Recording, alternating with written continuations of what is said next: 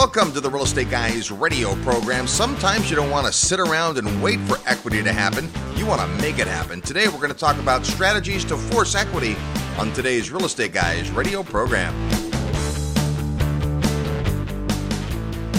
All aboard! Registration is now open for the Real Estate Guys 14th Annual Investors Summit at Sea. Imagine spending an entire week with like-minded investors, world-class educators, and real-world professionals. Returning this year are sales legend Tom Hopkins, international developer Beth Clifford, attorneys Mauricio Raoul and Jeffrey Verdon, and the author of The Creature from Jekyll Island, G. Edward Griffin. New for this year, commercial mortgage broker and syndicator Michael Becker, personal development icon Kyle Wilson, and Ken McElroy's partner Ross McAllister. And joining us live and in person for his third Investor Summit, Robert Kiyosaki. It all begins February 26, 2016 in Miami, Florida. Visit realestateguysradio.com and click the tab that says Summit to learn more and reserve your spot. This transformational week is like no conference you've ever attended. Go to realestateguysradio.com and click Summit and make plans to spend a week with the Real Estate Guys and an all-star faculty on the 14th Annual Investors Summit at Sea.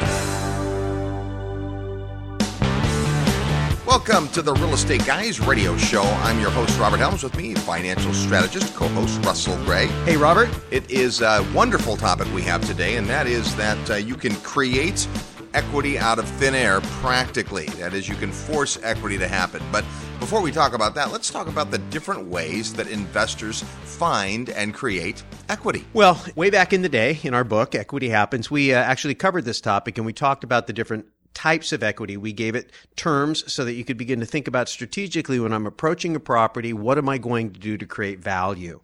And so a lot of it's been about cash flow lately, because cash flow controls mortgages, mortgages control property, and then over time we say equity will happen. One of the ways equity happens is through amortized equity. That's when the tenant is paying you and you're using the money the tenant pays you to pay down the mortgage, and a little bit of that payment every month goes to paying off the mortgage and giving you a slice of equity by reducing your debt. Of course, that assumes that the property price stays even. Well, don't even assume that. I would just say, as far as the loan part goes, it's principal and interest. Your principal amount of your loan, when you make a payment every month, part of it, if it's amortized, is not interest only. Part of it is principal, and that principal pay down is essentially you giving back that much ownership in your property. So as hopefully your tenant makes that payment instead of you, then you gain more and more of the equity in the property. Now, separate from that is what's happening to the value of the property. So if we just sit back and say, well, my house has gone up in value, my apartment building has gone up in value because all the apartment buildings in the area have. That's more what we call market equity, where the market giveth and the market taketh away.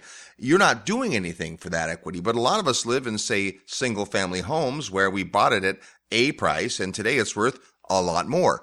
That is, congratulations, market equity. In the book, we refer to it as passive equity, and that's because you're really not doing anything. And it comes in two forms, and I want to kind of address that word value, because we've been talking about this a lot lately when we think about denominating our wealth in dollars. And as dollars go down in value, anything denominated in dollars goes up in dollars. And so it's easy to go, oh, my house went up in value because it went up in dollars. But that may not necessarily be true, because if the dollar is falling, it means that the things that you could buy with that extra money also went up in value. So relatively speaking, and we use the example of cars, if I could sell a house for 10 cars in any given marketplace, and 20 years later, the house is worth more and the cars are worth more, but I could still sell the house for 10 cars, and I can still only sleep, say, 3 people, in a 3-bedroom house, then the value really hasn't changed in terms of utility. So not to be too confusing, for the course of this discussion, we're talking about a property going up in value in terms of dollars. So it's worth more dollars. Whether those dollars are worth more in the real world, I don't know. But then you take a look at the concept of dollars in terms of equity growth, and it comes from two sources. It comes from inflation, which is dollars being worth less, meaning things that are real, like real estate and gold and oil and things like that, going up in value. And then there's also the supply and demand imbalance. When you have more people bidding for a property than actually have properties available, or you have an increase in the purchasing capacity, meaning lower interest rates, better incomes, the ability ability for people to get better loans or easier qualifying. There's a lot of things from a purchasing power standpoint that can drive properties up. In all cases, though, all of those things are out of your control. So if you pick a good market where you've got a good supply-demand imbalance, if you pick a time when maybe interest rates are declining or when loan guidelines are easing, then you could catch a wave. It doesn't really matter. You can be strategic about it, but most of those things are out of your control. It's largely speculative. But if you get it right, equity happens to you and you really didn't have to do much for it except own the property. Right. So sometimes that increase is inflation and sometimes that increase is appreciation. And a lot of folks call one the same as the other. They use those terms interchangeably and they're not quite. Appreciation is when there is more demand for something and its relative value does go up. When everything goes up, well, that's inflation. Now, of course, we have to layer that with the fact that we may be sitting at a time when we have a strong or weak currency, whatever our current currency is. In many parts of the world, real estate is denominated in a currency other than the local currency, which even makes it more confusing. For instance, a lot of, say, Caribbean countries value their property in U.S. dollars, even though they don't use that currency in their country. And so that makes it even more confusing. Our job is today to make it less confusing and to talk about ways that we can create value. So when we talk about forcing equity, we're not talking about inflation. So there's some other ways you can create equity, and one of my favorite, probably my favorite equity in the world is found equity, otherwise known as free equity. Right. This is when you find a property that has more value than the seller can recognize in it. And sometimes that's just about their use and your use. Sometimes it's because you have inside knowledge of a marketplace, but there's a reason why the property is quote unquote worth more than what you're paying for it. Yeah, distress often plays a major factor in that. You've got someone who can't afford to make the payment. They've got to get out of the property or to save their credit score or to facilitate something else going on in their life. Maybe they've got a job change and they need to move quickly. Or maybe you've got somebody, for example, we did a deal once where a guy had accumulated, I think, 10 or 11 different properties, and he needed to do a 1031 exchange where he needed all 10 or 11 of those properties to sell at exactly the same time. And he was willing to give a big discount to a buyer that could take down all of the properties in one transaction.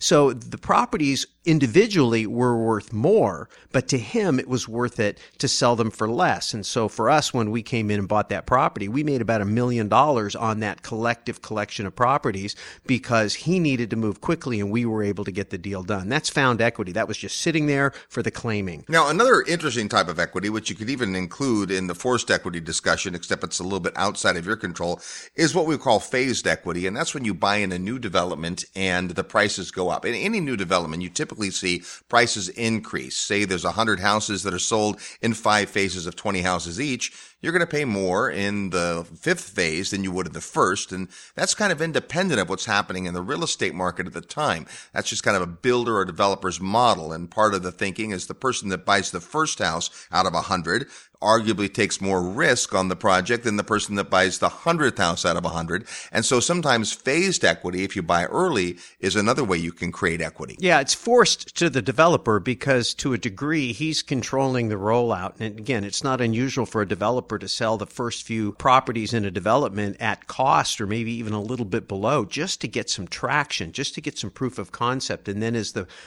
the offering begins to take acceptance in the marketplace, they can begin to work the pricing up. But from your perspective, you really don't have control over that because it's up to the developer. So we don't really put that in the category of forced equity. In our nomenclature, forced equity is something you have direct control over. Which is what we're going to spend most of the show talking about. And quickly, the last kind of equity we cover in the book is what we call purchase equity. That's your initial equity. If you bought a property with 20% down, the part that you put down, that's the equity stake you have to start with. And what we're all concerned in is equity growth. Cash flow while we hold the property, perhaps, equity growth over time. So now that everyone's caught up, let's talk about forcing the equity, using the force. This is a way that you can not sit on your hands and wait for the market to give it to you, but this is a way for you to take the reins and create value. And there's 3 broad categories that we like to use. Yeah, so the first one is new development. This is something that, you see all the time, and this is what developers do. They go take a piece of dirt and they improve it somehow. The most obvious visual improvement that you see is a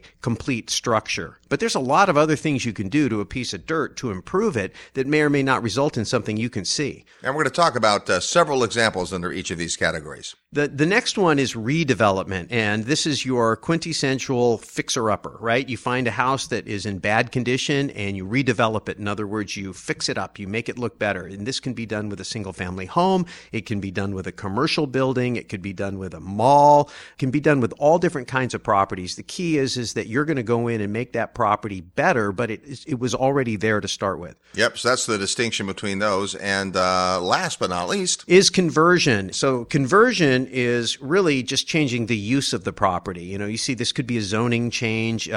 Common one, especially before the crash, was condo conversion. Somebody would buy an apartment building and then they would change the zoning, convert it to condominiums, and then sell each individual apartment as a standalone unit as a condominium. And people were forcing a lot of equity in deals doing that. Absolutely. So those are the three categories of forcing equity. We come back, we'll delve into them and give you some ideas of ways you can control the increase in price and or value of your properties in the future. You're tuned to the Real Estate Guys radio program. I'm your host, Robert Helms. Need help with your real estate investment portfolio? Check out the resources page at realestateguysradio.com.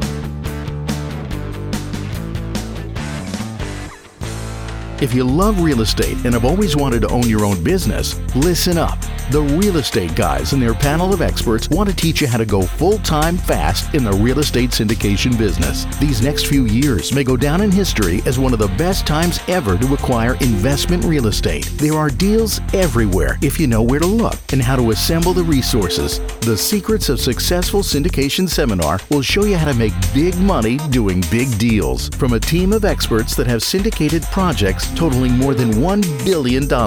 Don't wait for someone to give you a raise or create a job for you. Attend the Secrets of Successful Syndication and learn how to build a team, raise capital, find deals, and make full-time money in 6 months or less. Go to realestateguysradio.com and click on events. All the big players use syndication as a way to diversify risk, optimize profits, and earn big money. You can too. Go to realestateguysradio.com and click on events. Hi, this is Patrick from Paradigm Life. I've recently written an ebook called The Perpetual Wealth Strategy. The ebook discusses one of the best investments, real estate, combined with a financial vehicle used by the wealthy, many U.S. presidents, famous actors, athletes, and even Houdini himself. You can download the ebook for free in the resources section on the Real Estate Guys Radio homepage. Don't wait. Go download it now. Hey, this is Phil Collin from Def Leppard and Delta Deep. You're listening to the Real Estate Guys. Welcome back to the Real Estate Guys radio program. Thanks for tuning into the show, no matter how you're listening. Be sure to tell a friend about the Real Estate Guys. Today we're talking about things you can do to a property to increase its worth, and that is forcing equity in our vernacular. You're turning the property into something different, or you're creating it out of nothing, or you're making a change that has it worth more. So let's start at the beginning with what we call new development. So the obvious thing is ground-up construction. You take a piece of dirt and you turn it into a building that sells for more.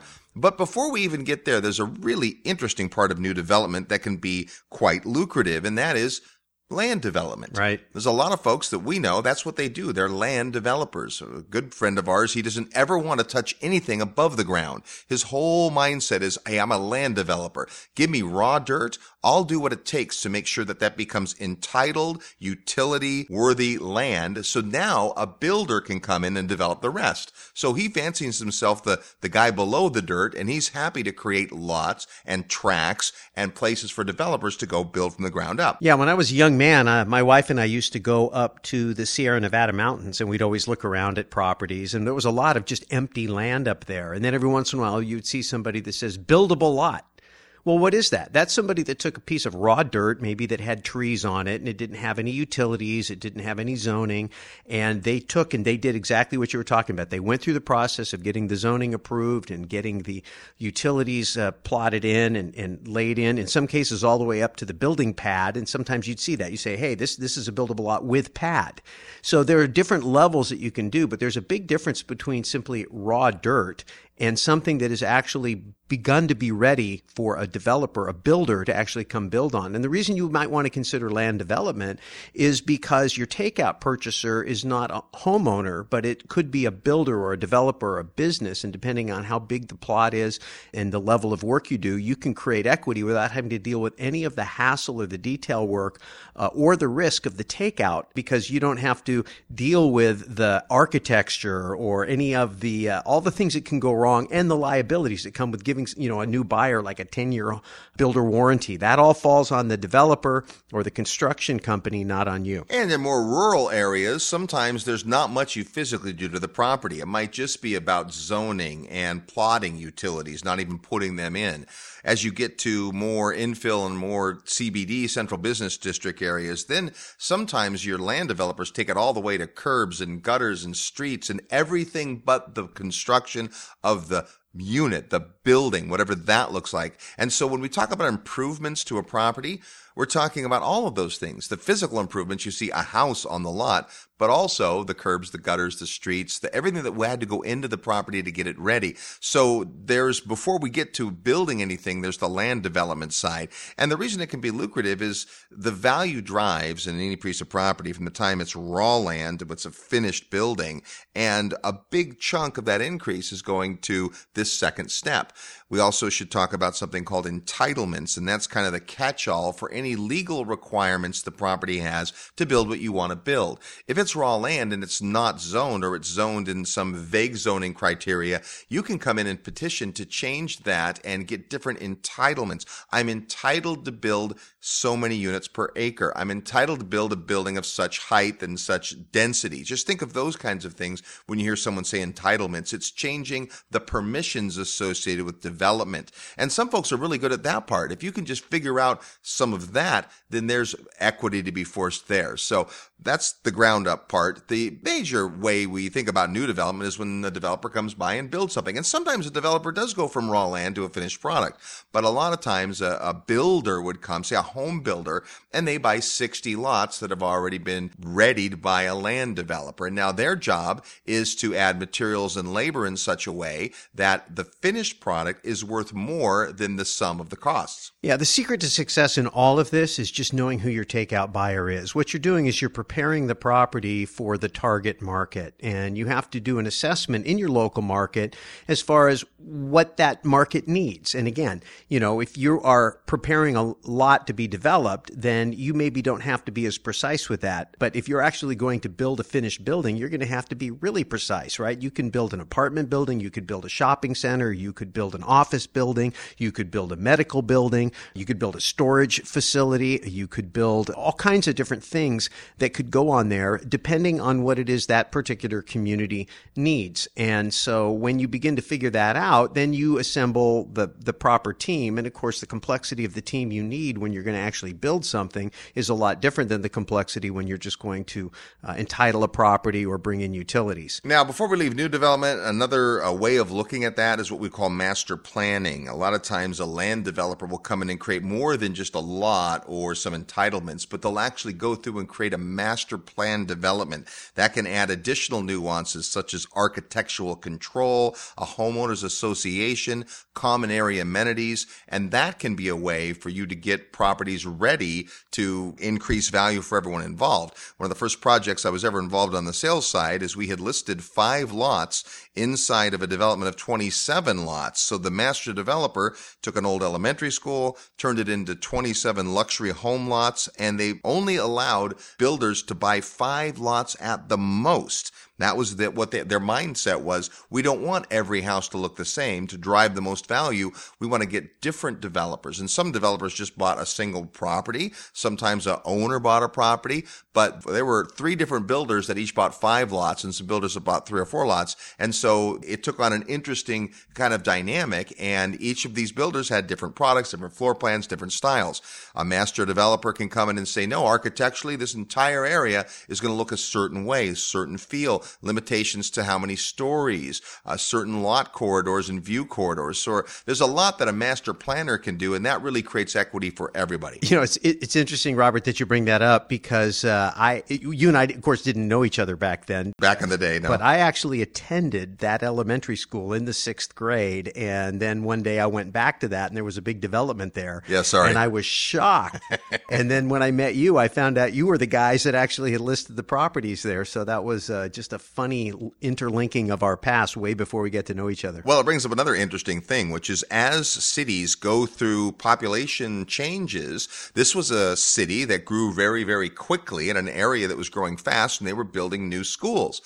Then it got to kind of this level of stagnation, and all of a sudden they said, well, we don't need as many schools. And so that's a big part of urban development and planning. So it's beyond the scope of today's show, but the idea is the same, that as we make changes to real estate, it changes and affects the value. Right. That's really the lesson. And this is how you see opportunity a lot of times, especially here we're going into 2016, and we did a prediction show, and you think, oh my gosh, there's so many things changing. The world is changing. It's changing so fast. It's scary. Well, it's only scary if you're not adaptable and you're not entrepreneurial. If you're adaptable and entrepreneurial, all the change creates these pockets of opportunity. In this particular case, the demographics of this area was changing.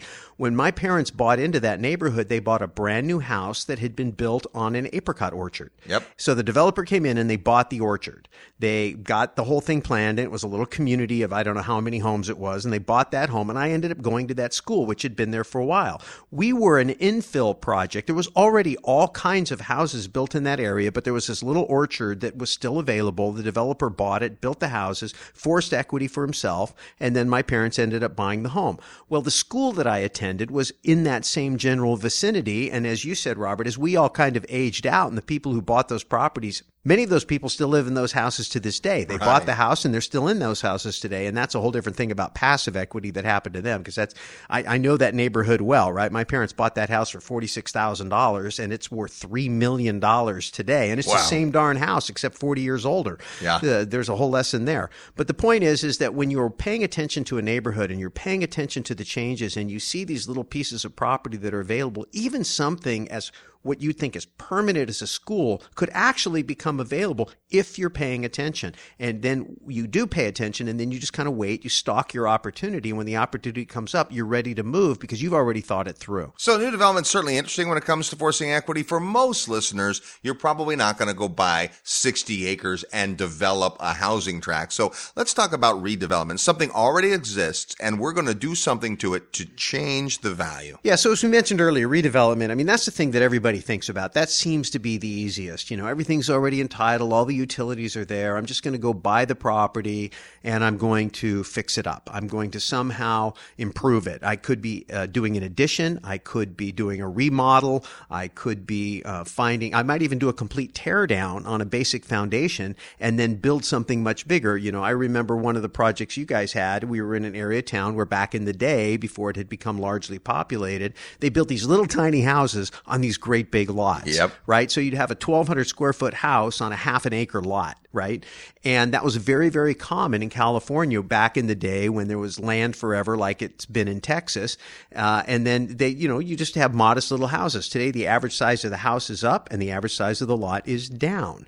And so you would come in and you say, okay, things are already zoned for a single family residence, but instead of a 1,200 square foot residence, we're going to build a 3,500 square foot residence. And you could do that. Well, and there's rules around that. I mean, I remember a couple of the architects in the area, they were specialists at that, because in a couple of the towns we worked in, you could not change the footprint of the front of the house. The offsets had to remain the same. And so they would come in and they'd take everything down except the little front corner of the house. And as long as that stayed, even though you completely created this mammoth different house, it didn't count as ground up construction. Yeah, and those are the little things you have to pay attention to. And if you're working with an experienced architect in that particular area that really knows the local ordinances, you can do that. Because sometimes you just have to leave one stick of wood up. If you leave one stick of wood upright, it's considered a remodel and not a new build. It's crazy the way these laws work, and it's different in every jurisdiction, so you just have to be aware of that. So a big part of rehab is the folks that come in and we're trying to heal America one house at a time. They find a dilapidated house. Give the example of the folks who bought houses 40 years ago and haven't done anything. Those could be prime candidates for someone to come in, buy that house with all its deferred, maintenance and all the work and all the outdated fixtures, fix that up and sell it for a profit. So we see all kinds of television shows on flipping this house and that house. We just met a couple of hosts of shows like that this last week, and that's still very vibrant part of real estate. Now, we would say that buying a house to flip could make a great opportunity for somebody, but it's probably not real estate investing. It's more of a business of buying something, adding value to it, and selling it for more. It's forcing equity. That's different than being a real estate investor. But understand this, the idea of buying a house that needs a lot of work and doing the work doesn't mean you have to sell the house. That's a way to force equity to keep a house. If you force equity into a house and then keep it as a rental, you're now the beneficiary of that upside. Yeah, we call that flip and hold. The strategy is that you're going to flip, if you will, or rehab the property, but you're going to flip the financing. Right. And then that way you hold the property and you just flip out the financing, take your equity off the table to the extent that the mortgage company will allow you to do that, and then use the income on the property to service the debt, and then hold on to it for the long haul so that you can have passive equity and amortized equity and all the things that we enjoy about buy and hold real estate. One of the strategies of that today, and this has been this way for a long time, is that if you buy an asset that is in really rough shape, many lenders aren't going to like that collateral, right? So there are lenders who will make those types of loans, whether it's a bridge lender, hard money lender, construction or permanent financing, come in, give you a loan to buy this lousy property. You're going to add value to it, actual materials, labor, paint, carpet, all that. And now another lender, or it could even be the same lender, come in and give you a new loan once that property has been completed. You're probably going to get a better rate, a higher loan to value. It's going to be an easier loan to live with. This is actually something that is a very active strategy in the current market conditions. You've got lots and lots of people who want to put their money to work. They're in search of yield. And if you are an active flipper, and I want to make a distinction about flipping, because a lot of times the word flipping is considered not to be legitimate investing. And I don't mean investing like, the difference between passive investing, what we're talking about, where you just put your money to work and let somebody else do it, versus active investing, where I'm out there working, finding houses, fixing them like a turnkey operator would, forcing the equity as an active business. The term flipping that people look at sometimes in a negative way is people that buy a property and don't do anything to it and then just try to mark it up and flip it to somebody else, right? The hot potato property. Yeah, you haven't added any value. And again, we're not opposed to that, but we do hang out with some people that are negative about that type of activity because you haven't added any value to it. I could make the argument on the other side, hey, if you're smart enough to find a found equity deal and get control of it under the fair market price and you can give it to somebody where there's still some meat on the bone, nothing wrong with that. You've just described what wholesalers do. They look for opportunity. They rarely touch the property in any way. Do they add value? Only a ton of value, because I, as the person who might buy one of those, am too busy to go foster the relationships, beat the bushes, find the deals, and they have a pipeline of deals. It can be great. So we're not trying to pass judgment on real estate today. We're happy to do that in cocktail conversations around a seminar or something. But the idea today is, what are ways that we can do something as investors, grab the reins and create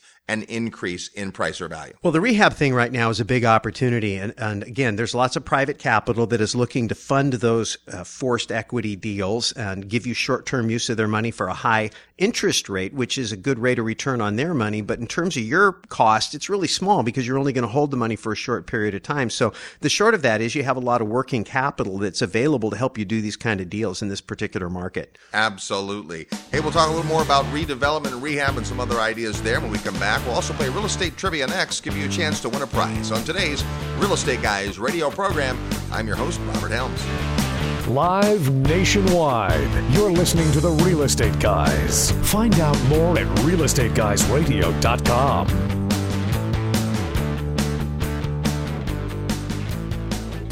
Are you ready to profit in paradise? Hi, it's Robert Helms, and if you think real estate investing means tenants, toilets, and termites, think again. Located just a short plane ride from the U.S., a virtually untouched paradise awaits, the beautiful country of Belize. When you go to Belize with the Real Estate Guys, you'll spend 4 fabulous days discovering one of the most intriguing real estate markets I've ever seen.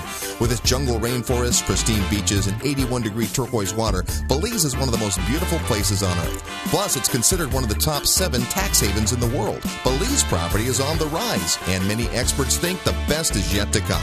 But don't just take my word for it. Come experience Belize firsthand at our upcoming investor field trip. When you join us, you'll discover the many reasons we love Belize, like tremendously undervalued beachfront land, super low taxes, ease of doing business, and so much more. Get the details at realestateguysradio.com. Just click on events. See paradise for yourself. Click events at realestateguysradio.com, and I'll see you in beautiful Belize. Hello, this is Robert Kiyosaki. I'm the author of Rich Dad, Poor Dad. And if you're serious about learning how to invest in real estate, listen to the Real Estate Guys. They really know what they're talking about. Welcome back to the Real Estate Guys radio program, heard every weekend on this great radio station all the time at realestateguysradio.com. You can find our podcast everywhere, and when you do, tell a friend about the Real Estate Guys. We're talking about ways to force equity, create increased value in properties. Before we get back to that conversation, it's time to play Real Estate Trivia. Your chance to win a prize by knowing today's real estate trivia question, which has something to do with a forced equity property. As soon as you hear the question and think you know the answer, send us an email to trivia@realestateguysradio.com. Trivia@realestateguysradio.com. Include your name and your physical mailing address, because if you're the winner, we're going to send you a copy of Second Chance, the latest book from Robert Kiyosaki. That can be yours if you know today's real estate trivia question. Last week, we had the amazing Brian Buffini with us. We asked this. Brian, of course, is from Ireland, and Ireland's one of the top 10, in fact, one of the top 5 countries of beer consumption by capita. Here was our question. Which U.S. state drinks the most beer per capita? That's an awesome question, and we had a lot of thirsty listeners who knew. The answer is North Dakota. North Dakota is the state with the most beer consumption per capita. Number 2, New Hampshire, and that's any time of year, not just during the elections. And number 3, Montana. Here's our real estate question for this week. There's a particular property in New York City that has been rehabbed a whole bunch of times. In fact, it's a hotel, and I want to know this. Which New York hotel appears in the movies North by Northwest, Funny Girl, The Way We Were, Arthur, The Cotton Club, Brewster's Millions, Crocodile Dundee 1 and 2, Big Business, Scent of a Woman, Sleepless in Seattle, It Could Happen to You, Almost Famous, Bride Wars, and American Hustle? There's one iconic New York hotel, and there's lots of iconic New York hotels that have been flipped and rehabbed and reconstructed many, many times. If you think you know or want to take a guess, send us the name of that hotel that appears in all of those movies, and a lot more movies, actually. And the first person who gets it right is going to win a copy of Second Chance by Robert Kiyosaki. This particular property has lots of second chances in its past and probably in its future, and that'll be your prize. Send that guess to trivia@realestateguysradio.com. Include your name and your physical mailing address so we can send you out this big old book from Robert. That's today's real estate trivia question. We're talking about forcing equity, when the investor does something to change the value of the property. So many people just wait for the market to give them equity, and that maybe works out. But here are some things you can do to create it. And we're talking about this category of redevelopment or second development chances, rehabbing property, and so forth. And we talked about buying a property, increasing the value, something as simple as carpets and paint, all the way to ripping it up and changing the walls and adding and all that stuff as a way to sell a property or a way to keep that property in your portfolio. Another model is the idea of buying a property, increasing the rents, therefore increasing the value. This is what Ken McElroy does. Yeah, this is corporate raiders, people who take over companies, like Bain Capital with Mitt Romney back in the day. These are guys that would buy companies they felt were underperforming, undermanaged. They would improve the management, improve the profitability, and then flip the company by selling it. So it's the same thing. So basically what you're saying is you've got maybe a lazy landlord, you've got a management company that isn't paying attention, or a landlord that's not paying attention, and then you can go in there and begin to improve the actual operations of the property. So an operational expert can come in and run a property, and this typically pans out better in a multifamily where you've got more units, but you can do it on a single family home as well too, because if you got somebody who's not paying attention, they could be renting a property for way less than it is worth in the market just because they're too lazy to evict the person, or they have a personal relationship and they don't want to increase the rent or whatever. And you get your hands on the property and you can bring it up to market. Well, I think the reason that you make the distinction is based on the way appraisers value property. Most single family houses, regardless of if they're rental properties or not, are valued by the comparative market approach. what are other properties similar selling, not the rent so much. Whereas apartments tend to be the income approach of valuation, and it's more about what is the income. So if I increase the income on a property, let's say I have a way to do that through management that doesn't affect the physicality at all. I just rent it differently and raise the rent. Did I raise the value of the property? Absolutely I did, because an income property is based on the value of the rents that it generates. So that's the concept. And you can do both. Ken McElroy typically improves the physicality of the property in some way, but also the operation. Yeah, so it goes two parts. It's just like any business. You know, you improve the physicality or the desirability. You add washer, dryer, covered parking, some amenity, and then you're able to charge more. So you raise the revenue. The other part of it, by being a great operator, is you operate more efficiently. Maybe you keep tighter control on your expenses, you know, payroll, or you use more efficient purchasing on supplies and carpets and things like that. Things that maybe don't make any difference in terms of the desirability, but drive more profit to the bottom line. When we talk about a property being valued by income, it's not rents, it's net operating income. When you calculate a capitalization rate or a cap rate on a property, you divide the net operating income, which is revenue, the incoming rents, less expenses, everything going out, and you get a number, net operating income. You annualize that number by multiplying it by 12 if you did the calculation on a monthly basis, and then you divide it into the purchase price. That gives you your cap rate. When cap rates are coming down, that means that the purchase price is going up relative to the amount of income. Can be a dangerous time to buy, and there's a couple of ways you can improve the situation. One is if you can refinance later down the road at a lower interest rate. Right now, that's a dangerous game to play because interest rates are super low and they're not trending down, they're trending sideways and up. So you can't count necessarily on being able to refinance to create more bottom line, but you could do things like property tax abatement or challenging the valuation. Sometimes that can make a difference.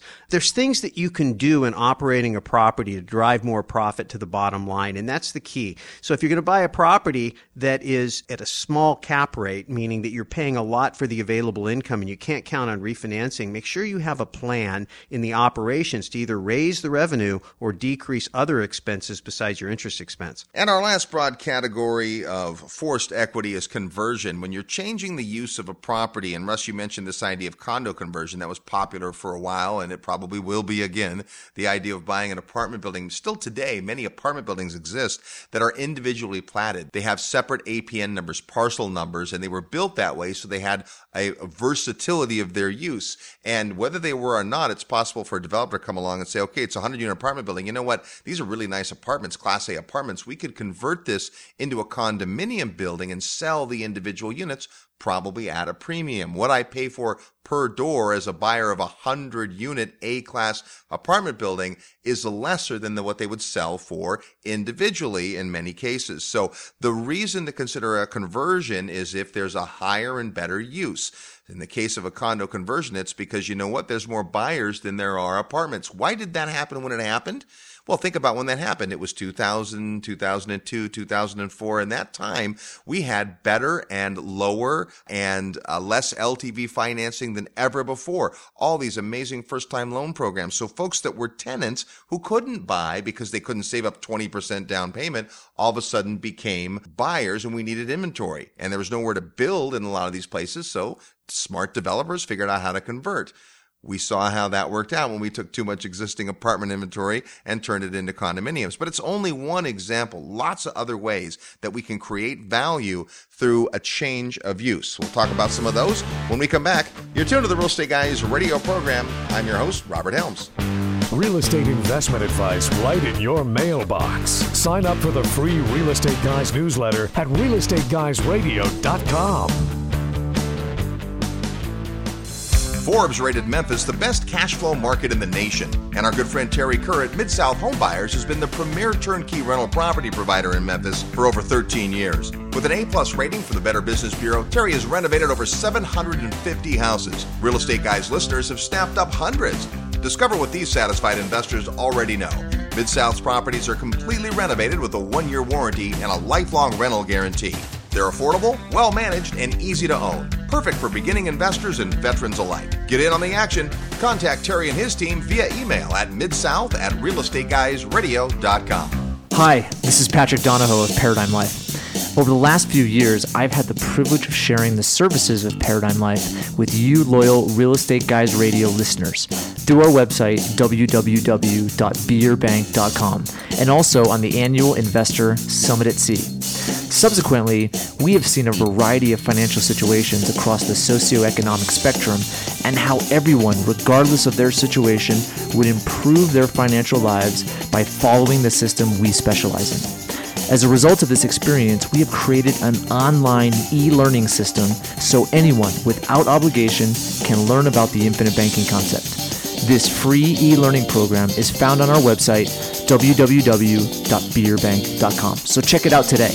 The website again is www.beyourbank.com. Hi, I'm G. Edward Griffin, author of The Creature from Jekyll Island, a second look at the Federal Reserve. And you're listening to The Real Estate Guys. Welcome back to the Real Estate Guys radio program. Thanks for tuning into the show. There are still a few cabins left, like one or two, for the Investor Summit at Sea. It's going to be an amazing time. We're going to be sailing the seas with all kinds of amazing people, including some killer faculty members. Gosh, to spend an entire week with the legendary sales trainer Tom Hopkins, or the amazing author Ed Griffin, who wrote The Creature from Jekyll Island, or how about spending time with Mr. Robert Kiyosaki? You can do all of those things by hanging out with us on the Investor Summit. Go to the website at realestateguysradio.com and click on Summit at Sea. We're talking about forcing equity, and specifically, we had just talked about conversion, the idea of changing a use. And in addition to taking an existing property and changing it, sometimes all we convert is the entitlements that we talked about earlier, say the zoning. A simple zoning change can have a marked difference in the value of a property. Yeah, we've talked about this before, but when we very first started working together, we were looking for an office. You guys were working out of a mobile home because it was available and convenient, and you used that as a home office, if you will, away from your regular brick and mortar office with the brand that you were affiliated with at the time. Then later on, you bought a commercial building. But prior to that, when we were out looking for a property, we found a home. And this was one of these ranch homes that had been part of a farming family, and they owned acres and acres and acres out in a part that was once rural that had now become very developed. And so this little standalone house that had been there since forever was there, but it was right on a main street, and it really should have been a commercial property. And we looked at it, we said, yeah, let's go buy that property and let's convert it. And we went down to the City Planning Commission. We talked to them. Would you guys be willing to do this? Remember taking the pictures and going in and saying, hey, I really think this thing should be zoned commercial. And they said that they would consider it was going to be a $5,000 fee to get it done. And we went back to the people who were selling the property and said, hey, we'd like to make an offer on the property. And they wanted a lot for it, right? I think they wanted $1.2 million at a time where the house on it was probably only worth about $500,000 or $600,000. As a house. As a house. They recognized there was better use for it than just being a house. Yeah. So we ended up doing a lot of the homework, and we said, we want to put a contingency in the contract that says that we will go through with the deal if we can get the zoning thing approved, right? And we were willing to spend the $5,000 to do that as long as we had an out on the contract. Well, they ended up not taking our offer, but a funny thing happened. They took the idea, and today there's a medical office building on that very same property. In many, many cities across our country and lots of countries, you'll find this. If you go downtown and look at a bunch of, say, law offices, many times they're inside of what used to be a single-family house. So that's exactly what we're talking about, changing the use. A lot of other great examples. We just looked at a property on one of our field trips that used to be a big empty box store and has been converted to indoor sports fields. So people can play soccer and other sports inside, which is important when you're in a market where the weather gets really, really hot or really, really cold. That's a great use. Sometimes you go downtown and you'll see what was once old office being converted to new apartments. Yep, as lofts. people are moving downtown, lofts. So there's a lot of different ways you can change the use of a property, and you can get creative. Now, it does usually entail having to get that legal entitlement part. You can't just take what was a industrial building and decide you want to do raves there on the weekends. In fact, there was a nightclub years ago in Northern California that was exactly that. Do you ever go to One Step Beyond? That was a nightclub in Santa Clara, California that was in this industrial area where they got the permission at night when there was plenty of parking. This was a building that was challenged because as an industrial building with a few people working there, it didn't take a lot of parking. But the use was really more for manufacturing and so forth. So there wasn't very much parking for a building of this size. So these guys said, well, we have a solution right to the city. we will only park cars from 9 o'clock at night till 2 o'clock in the morning at the opposite time. So the neighboring folks all got together. They got a reciprocal parking agreement and total change of use. So you have to get creative when it comes to changing the use. There's another one, too, that comes up. Sometimes there's these churches that have occupied industrial buildings, and somehow, some way they were able to get an exemption. Maybe at the time business was soft, office buildings were available, and they get in. And it could be that you get your hands on a church that maybe has grown and has moved to another facility. And now this church building can be rezoned back to commercial where it's got a lot more value if, again, the economic circumstances will support that. I saw the Red Hot Chili Peppers play at the Limelight in New York City, which was an old church converted to a nightclub. So all kinds of ways to convert it. We could go on and on about that one, but we won't. Let's instead wrap up the show with some keys to making forced equity work, because this is all good stuff, but you got to really, number one, you got to think about the end game. Why is it that you're either changing the use or rehabbing? Is that really going to drive enough value? And in order to do that, you got to know the comps. You've got to know the comps going in. If I'm going to say improve a house that is the dilapidated house on the street, I better know the market value at the completed side. And also, what's the demand for that property? Yeah, because one of the things that a lot of rookies do is they go in and they do what they want to do, and they try to make the property give them what they need. It doesn't work that way. You have to give the community what it needs and what it's willing to accept. And one of the keys to doing that is to having the right people on your team, right? Because you're not going to be able to know everything. You can start with a hypothesis. You can say, hey, this is what I think. And then you need to ask around. Like, Robert, I've seen you go in and do development and you think, I think a retail center would go really good here. And so before you start breaking ground and building a retail center or hiring an architect to design a retail center, what you do is you go to the leasing community and say, hey guys, if I were to build this building here, could you lease it? And if they say, yeah, that'd be great, well, okay, that's a point on the curve, right? That gives you an indication. It validates your hunch that this is what the market would need. You could take it a step further than that. There are companies that specialize in these kinds of studies where they will go out and do a market study for you. And I'll tell you what, that is worth its weight in gold. A couple of times we held from pulling the trigger on something we thought was a great idea because these guys came back and said, no, it's overbuilt. There's too much of that here right now. We used to build office condominium, which is a hot product. We went into a couple of markets as the first or second developer to do it and did really well. And then all of a sudden there were 15 developers doing it. It got overbuilt. So pretty soon it's like, well, that was a really good idea 2 years ago. So the point is do your homework on that and make sure you know what the values are. You also want to make sure if you're not doing the construction, and I hope you're not, that you get accurate bids. Yes, because controlling your costs is important, right? In anything. If you say, hey, this is what it's worth on the takeout, that's understanding the market value, as you just talked about, Robert. Then the next thing is, what's it going to cost for me to get this thing ready to sell? And if you miss on that mark, you can suck up all your gross profit and then some, and now you're underwater. So controlling your costs is really important. So the strategy there is making sure that when you're getting those bids coming in, you get guaranteed bids. And there's a whole strategy in that we don't have time to get into, but make sure you know what you're doing. Another part of that is not only that you know the cost, but the timeline. If you're talking about permits, zoning changes, that stuff doesn't happen overnight. Sometimes it can really languish on. So make sure you know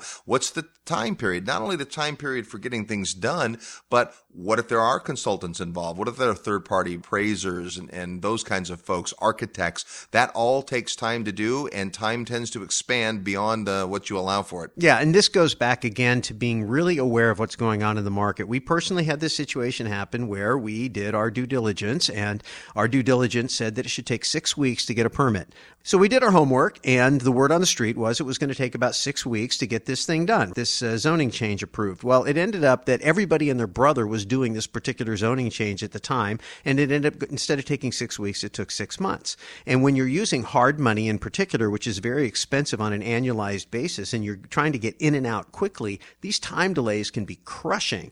And when you're holding a property and you've got to deal with security and you've got to deal with insurance and interest carry, and then you are stringing that out with no revenue coming in because you can't get done what you're going to get done until you get all these things in place, it can really eat into your profit. So really make sure you do your homework on your timelines and all the factors that could affect your timelines when you're doing your budgeting, and make sure that, and always put in a fudge factor, right? You want to make sure that you don't let the thing overrun too much. And you also just want to be cognizant of your transaction costs. You know, a lot of times folks will find a great vein of property or an area where they can buy a property that needs work, rehab it, sell it at a profit. But every time I do that, there's a pretty substantial transaction cost, right? And commissions and county and city transfer fees and all that. So always do the math. The math will tell you what to do. But there's a great opportunity out there. And what we love about forcing equity is it's not market dependent.